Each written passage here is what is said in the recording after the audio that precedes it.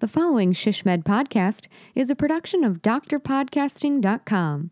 On this edition of the ShishMed podcast, we talk about transgender care, creating communications and engagement guidelines. So what are the challenges transgender patients face when seeking care? What are the best practices related to patient engagement and training? And what is the best approach for coming up with a plan to serve this community? Really good questions. But don't fear, we've got really good answers. So make sure you listen to this podcast all the way to the end. And we're going to get you those answers right now. This is the ShishMed Podcast, rapid insights for healthcare strategy professionals in planning, business development, marketing, communications, and public relations. I'm Bill Klaproth, and in this episode, we talk about transgender care, creating communications and engagement guidelines.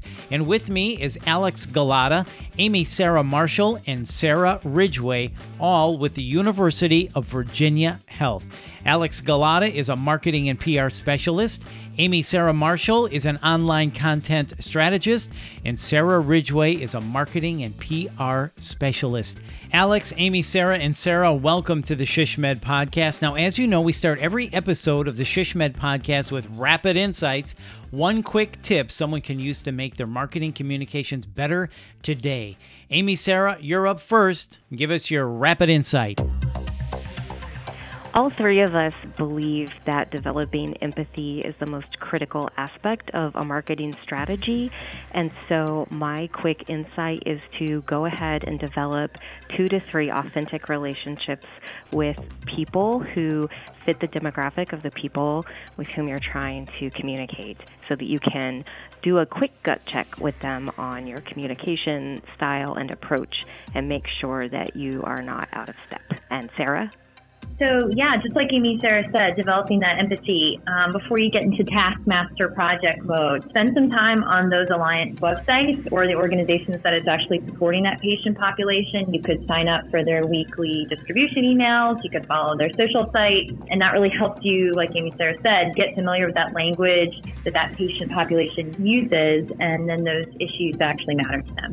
Alex? Yeah, and I would just add that getting to know your audience is one of the important things when it comes to marketing. Try to walk in their shoes, find out exactly what it is that they're needing and wanting to hear, and I think you're going to be more successful as a marketer when you're doing those things. And that is a great rapid insight. Really some good information there, ladies, and thank you again. So, Amy, Sarah, I'm going to start with you. So let's dig into our topic a little bit more here. So can you share with us general transgender terminology and demographics that we should understand? Absolutely. So in the United States, there's about 1.6 million people who identify as transgender. If you know somebody who is a natural redhead, that's about the same percentage of the population as people who are transgender. So if you know a redhead, you probably know somebody who is transgender. The term refers to your identity as you understand it internally. So if you are born and physically you look like you belong to the gender of being a girl or a boy, we say the doctors assign that gender to you because of biological sex, although there are people who are not necessarily one or the other because they're intersex. But if you are told you're a boy and you have the physical characteristics of a boy, but internally you understand yourself to be a girl, then that is when you're transgender. Every single human being, as you develop, part of our human process is to develop a sense of our gender identity. It's not something that you're born with. Everybody develops that as part of their normal growth. And people who are transgender have an identity that is different than what their biological sex is. And so that's where the transgender term comes from. If you don't have a difference there, you're cisgender, which comes from the Latin cis, which means same. So that's where the distinction is. So knowing that it's a lot more common than we think really helps us to understand that this community has been discriminated against and underserved as a population. So That leads us to the next question. Alex, what are the challenges then transgender patients face when seeking care? Yeah, that is an excellent question. And I feel like challenges, there are many. I'll just touch on a few. Oftentimes, we believe that caregivers don't have an opportunity to understand their trans patients and the medical issues that they might be dealing with. So often enough, the appointments for medical care that the trans patients come to are spent with their care providers being educated instead of patients being treated. Another issue and challenge is that the caregivers are lacking training and terminology and policies when it comes to transgender patient care. In many organizations, there are no policies by which the trans population can be backed with in order to receive proper care. So unfortunately, there's a lot of discrimination and lack of proper medical care when trans patients come to doctors to seek medical attention. Well, I'm happy the LGBTQ community is finally getting recognized and policies are being put in place so these people receive the proper care they deserve. So, Sarah, knowing what Alex and Amy Sarah just discussed, let's talk about how to address this. What is the distinct approach that should be taken in order to care for transgender patients? Yeah, that's a very loaded question because there's obviously many approaches other medical centers have taken that through our research, we found that really, even if you are providing transgender services to patients at that very moment, it is extremely important that you align your services internally before you take it externally to market.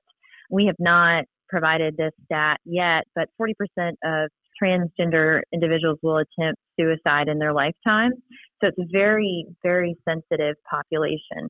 So they really will enter the system in so many ways. So that's why it is so important to align internally. So endocrinology, urology, plastic surgery, behavioral health, trans patients could be entering at any moment. So really, before you start promoting those services to your community, to your state, we recommend getting sort of a transgender advisory committee that is very patient-centered. So if you can reach out to LGBTQ community members, or if there's internal employees who have identified as transgender who are willing to share their experiences, and finding some folks on the clinical side who have proven to be strong allies, and sort of aligning everyone internally before you make sure that all of that content and all of those marketing materials you're putting externally is truly representative of the experience that they're going to have at your medical center. I think that's really great advice. Align your services internally before you take it externally. Yes. I think that's really important point, and it is so important. And I love how you talked about the Transgender Advisory Committee as well. I think that's really, really important. Yeah. So, Alex, let me ask you this. What then are the best practices related to patient engagement, training, policies, communications, and clinical care? Yeah, to connect this to Sarah's answer just a few minutes ago, making sure that internally the medical staff is trained, and that could begin with the receptionist and anyone who comes in with patient interaction at the beginning. Folks who answer the phones, they know how to use the pronouns and what the pronouns are. They can explain to the trans population how to navigate the healthcare system, what services they might be looking for, what providers might be safe space providers and who have been trained and know exactly what's going through the trans person's mind when they're accessing the healthcare system. I think those are all really good, important points.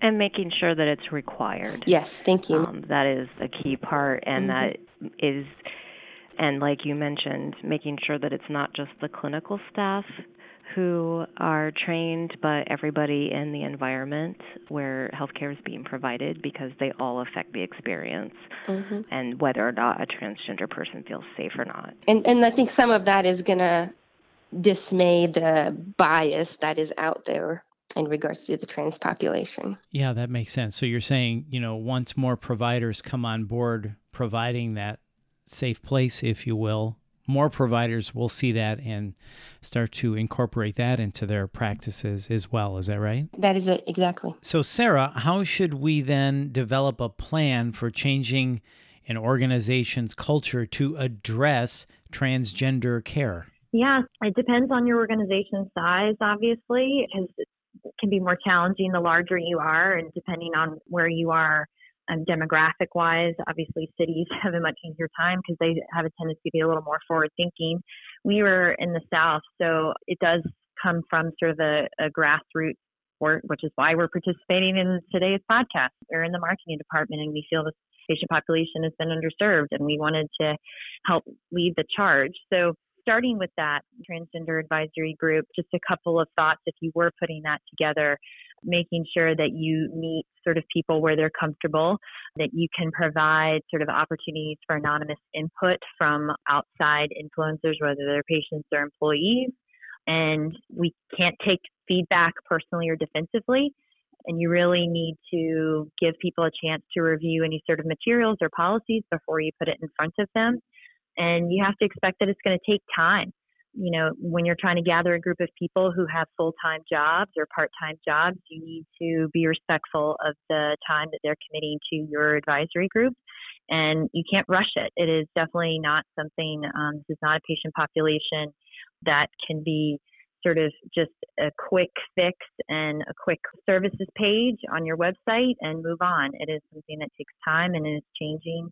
And it's important that the folks on that committee recognize that. And Amy, Sarah, did you want to add something in? Yeah, I just wanted to say in terms of changing your organizational culture, that a lot of people will think that they can develop an anti-discrimination policy, but if people don't know about the policy, if people aren't reminded of it, and I'm talking about both staff and patients, the policy doesn't really have any heft to it. So you have to make sure that you're educating about policies, that you're posting them publicly, that you are keeping any decisions you make about how you're going to approach this population very explicit and very visible, so that every clinic has that policy, so that if you are putting rainbows up to show that you have had training and that you are providing these services, that those are visible to everyone. Part of the issue with treating trans patients is that there's often an invisibility there, and that things are kept sort of under a layer of cultural shame, so to speak. And so unless we create an environment where the welcome is explicit, you are not going to actually change the culture. And you are going to also need to have champions who are modeling the behavior you would like other people to show. So you're going to need to find leadership who are willing to use the correct pronouns and just model that behavior. Well, those are really good points. You do have to attack this at a deeper level. This is more than just changing a page on your website. And you also talked about the importance of the leadership modeling the correct behavior that you want people to emulate. So I think those are really important points. So Amy, Sarah, let me stay with you. On a personal level, there still may be some biases among individuals toward a transgender patient within the healthcare setting. What approach should be taken to help train those individuals to boost empathy and understanding towards transgender patients? Yeah, so we don't advise trying to force somebody to change their hearts and minds or beliefs or value systems when it comes to interacting with people who are trans. What we advocate, however, is that people subscribe to and be encouraged and trained in how to be respectful. We wanted everybody who's in healthcare is there for a reason, and usually those reasons have to do with helping other people and providing care. And so setting the expectation that there is a foundational shared base way that we treat people is really key. I think that everything that we have learned about how people develop empathy has to do with exposure and interaction and those personal relationships that occur.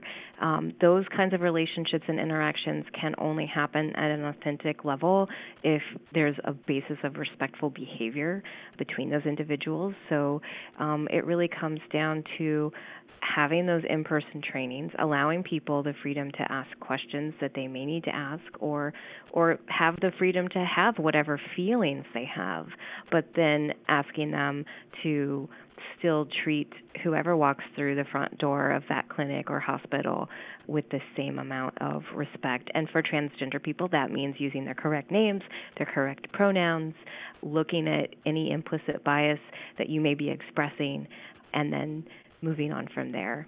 I think that's a great way to look at it. We all need to provide that foundational base of care. I think we should all be aspiring to that because, to me, this isn't going away. This population has always been there, but it has been underserved. And today, I think our younger generation, and hopefully more of us, are more open to sharing and understanding and accepting the transgender community. So we all should be thinking of this. This isn't just a phase that people are going through. These people deserve the same care and respect we all get. And that, again, speaks to the foundational base that Amy Sarah was just talking about. So, Sarah, can I get your thoughts on that? Maybe you can wrap this up for us. I think that what you just said, Bill, is kind of relevant in the sense that a lot of people have this misconception that it's a trendy thing and that this is something the kids are doing, when really it's not that. It's actually folks are now having the words and the content to sort of express themselves and feel safe to come to terms with their actual gender identity that they've been feeling for their entire lives. So I think it's important for folks, if they are thinking that it is just a phase, that the youth, just talk about sort of the coming of the next 5 to 10 years about how gender fluidity is becoming a part of sort of that younger culture's life, and that medical centers need to be prepared to receive them. And Amy Sarah?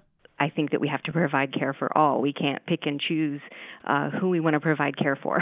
And so I think any healthcare organization needs to take the responsibility of learning about who they're serving, and especially for this population who have been so vilified and experienced just a lot of oppression and bias, and still experiences a lot of that in their daily lives to this day, and face a lot of healthcare challenges that include stress and emotional problems. So I think it's incumbent on all of us to learn how to be welcoming to this population. Very well said, and I think this is a timely topic. Alex, Amy, Sarah, and Sarah, thank you for your time. Thanks, Bill. Thank you, Bill. Thanks, Bill. And please join us for SHSMD Connections 2020, where you can learn more about healthcare strategy specific to marketing, digital engagement, communications, public relations, strategic planning, business development, as well as career and leadership development this year, September 13th through the 16th, 2020 in beautiful Chicago, Illinois. And to learn more about SHSMD, visit shsmed.org, and please subscribe to this podcast and check out upcoming SHSMD education events by heading over to shsmed.org/education.